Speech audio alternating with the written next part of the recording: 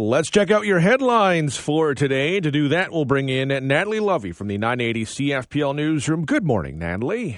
Good morning, Devon. Snakes, lizards, and turtles were on the agenda at City Hall yesterday. Yeah, this story makes me want to watch snakes on a plane real bad. Reptile Zoo is one step closer to opening its doors here in London. Reptilia cleared a major hurdle at London City Hall yesterday when city politicians gave their support to some bylaw changes following a fiery debate. Councillors backed the proposed bylaw changes from city staff, despite initially criticizing them, saying they were filled with holes. Notably, the bylaw changes don't include a public safety plan or mention insurance. Reptilia is currently in the process of constructing its new home at Westmount Mall. It has locations in Vaughan and Whitby, but it has been denied an opportunity to set up shop in Toronto and St. Catharines.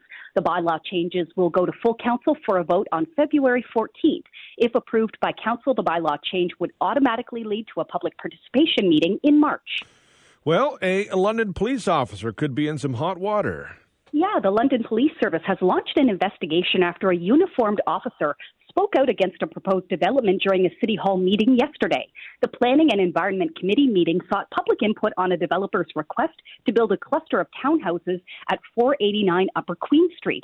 Dressed in a police uniform, the officer identified herself as Holly Kelly and told committee members she lived on Upper Queen Street. Kelly then voiced her concerns with the proposed development, which she said would not match the integrity of the neighborhood.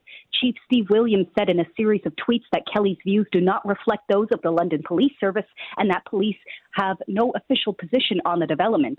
Williams says he's ordered an investigation into the conduct of the officer and that more information will be shared in time. We are getting a better idea of what a ruling last week could mean for encampments in cities. Yeah, experts say Ontario cities that move to evict homeless encampments can expect to see a wave of legal challenges after a precedent-setting ruling. For the first time in the province, a judge in Kitchener ruled last week that there is a constitutional right to shelter outside when there are no accessible and available indoor spaces.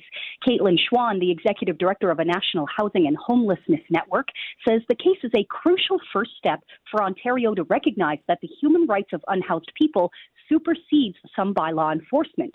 But she also calls it a complicated victory for encampment residents and their allies, since the ruling does not place any obligations on municipalities to provide shelter or housing. I've got bad news. If you recently logged a complaint with the Canadian Transportation Agency, you're going to be waiting for a while. Yeah, the fallout from the December travel chaos continues as the backlog of complaints made to the Canadian Transportation Agency keeps growing. As of yesterday, there have been 6,395 new complaints made to the agency since December 21st. Now, of those complaints, just over 2,000 are related to Air Canada, over 1,900 are related to WestJet, and 761 are related to Sunwing. Under the Air Passenger Protection Regulations, Canadians are entitled to receive up to $1,000 in compensation for delays and cancellations, depending on the size of the airline and the length of the delay, as long as the delay was within the airline's control and not related to safety. In total, the CTA says it's dealing with a backlog of more than 36,000 complaints, with complainants facing wait times of up to 18 months for a decision. Yikes. Get ready, folks. Could take a while. Loblaw will no longer pretend to be freezing prices on their no-name brands. Yeah, Loblaw will not be extending its price freeze on no-name brand products, but vows to keep the yellow label product pricing flat, quote, whenever possible. A spokesperson confirmed the price freeze, which has been criticized as a marketing ploy only, has ended. Loblaw announced in mid-October it would freeze prices for 1,500 products sold under its no-name private label. Now, at the time, Loblaw chairman and president Galen Weston said the price of an average basket of groceries was up 10%, something he claimed he was much out of the control of Loblaw.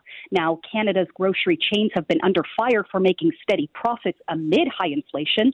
Third quarter profits at Loblaw rose nearly 30% compared to a year ago. Quebec grocery giant Metro reported a first quarter profit of about 11%. All I know is Galen Weston looks like a fun guy. We'll end with this. The Grand Theatre is on the hunt for a new artistic director. Yes, Dennis Garnham announced during the theater's annual general meeting yesterday he's stepping down from the post at the end of this season. Garnham joined the Grand in 2016. In a statement, he says he looks forward to new creative adventures. However, Garnham will still be in London for a little while after stepping down. He's signed on to direct the production of Clue next season. The theater's board of directors will conduct a nationwide search for Garnham's successor in the months to come. Check out what happened on this day in history. In 1796, the capital of Upper Canada was transferred to York, which is now Toronto, from Newark, which is now called Niagara-on-the-Lake. In 1799, Ile Saint Jean was given royal assent to change its name to Prince Edward Island. In 1854, fire destroyed the Canadian Parliament buildings in Quebec City. In 1858, the Douglas Law went into effect in BC. It required miners to obtain licenses to search for gold in the Fraser Valley. In 1884, the first Oxford English Dictionary was published.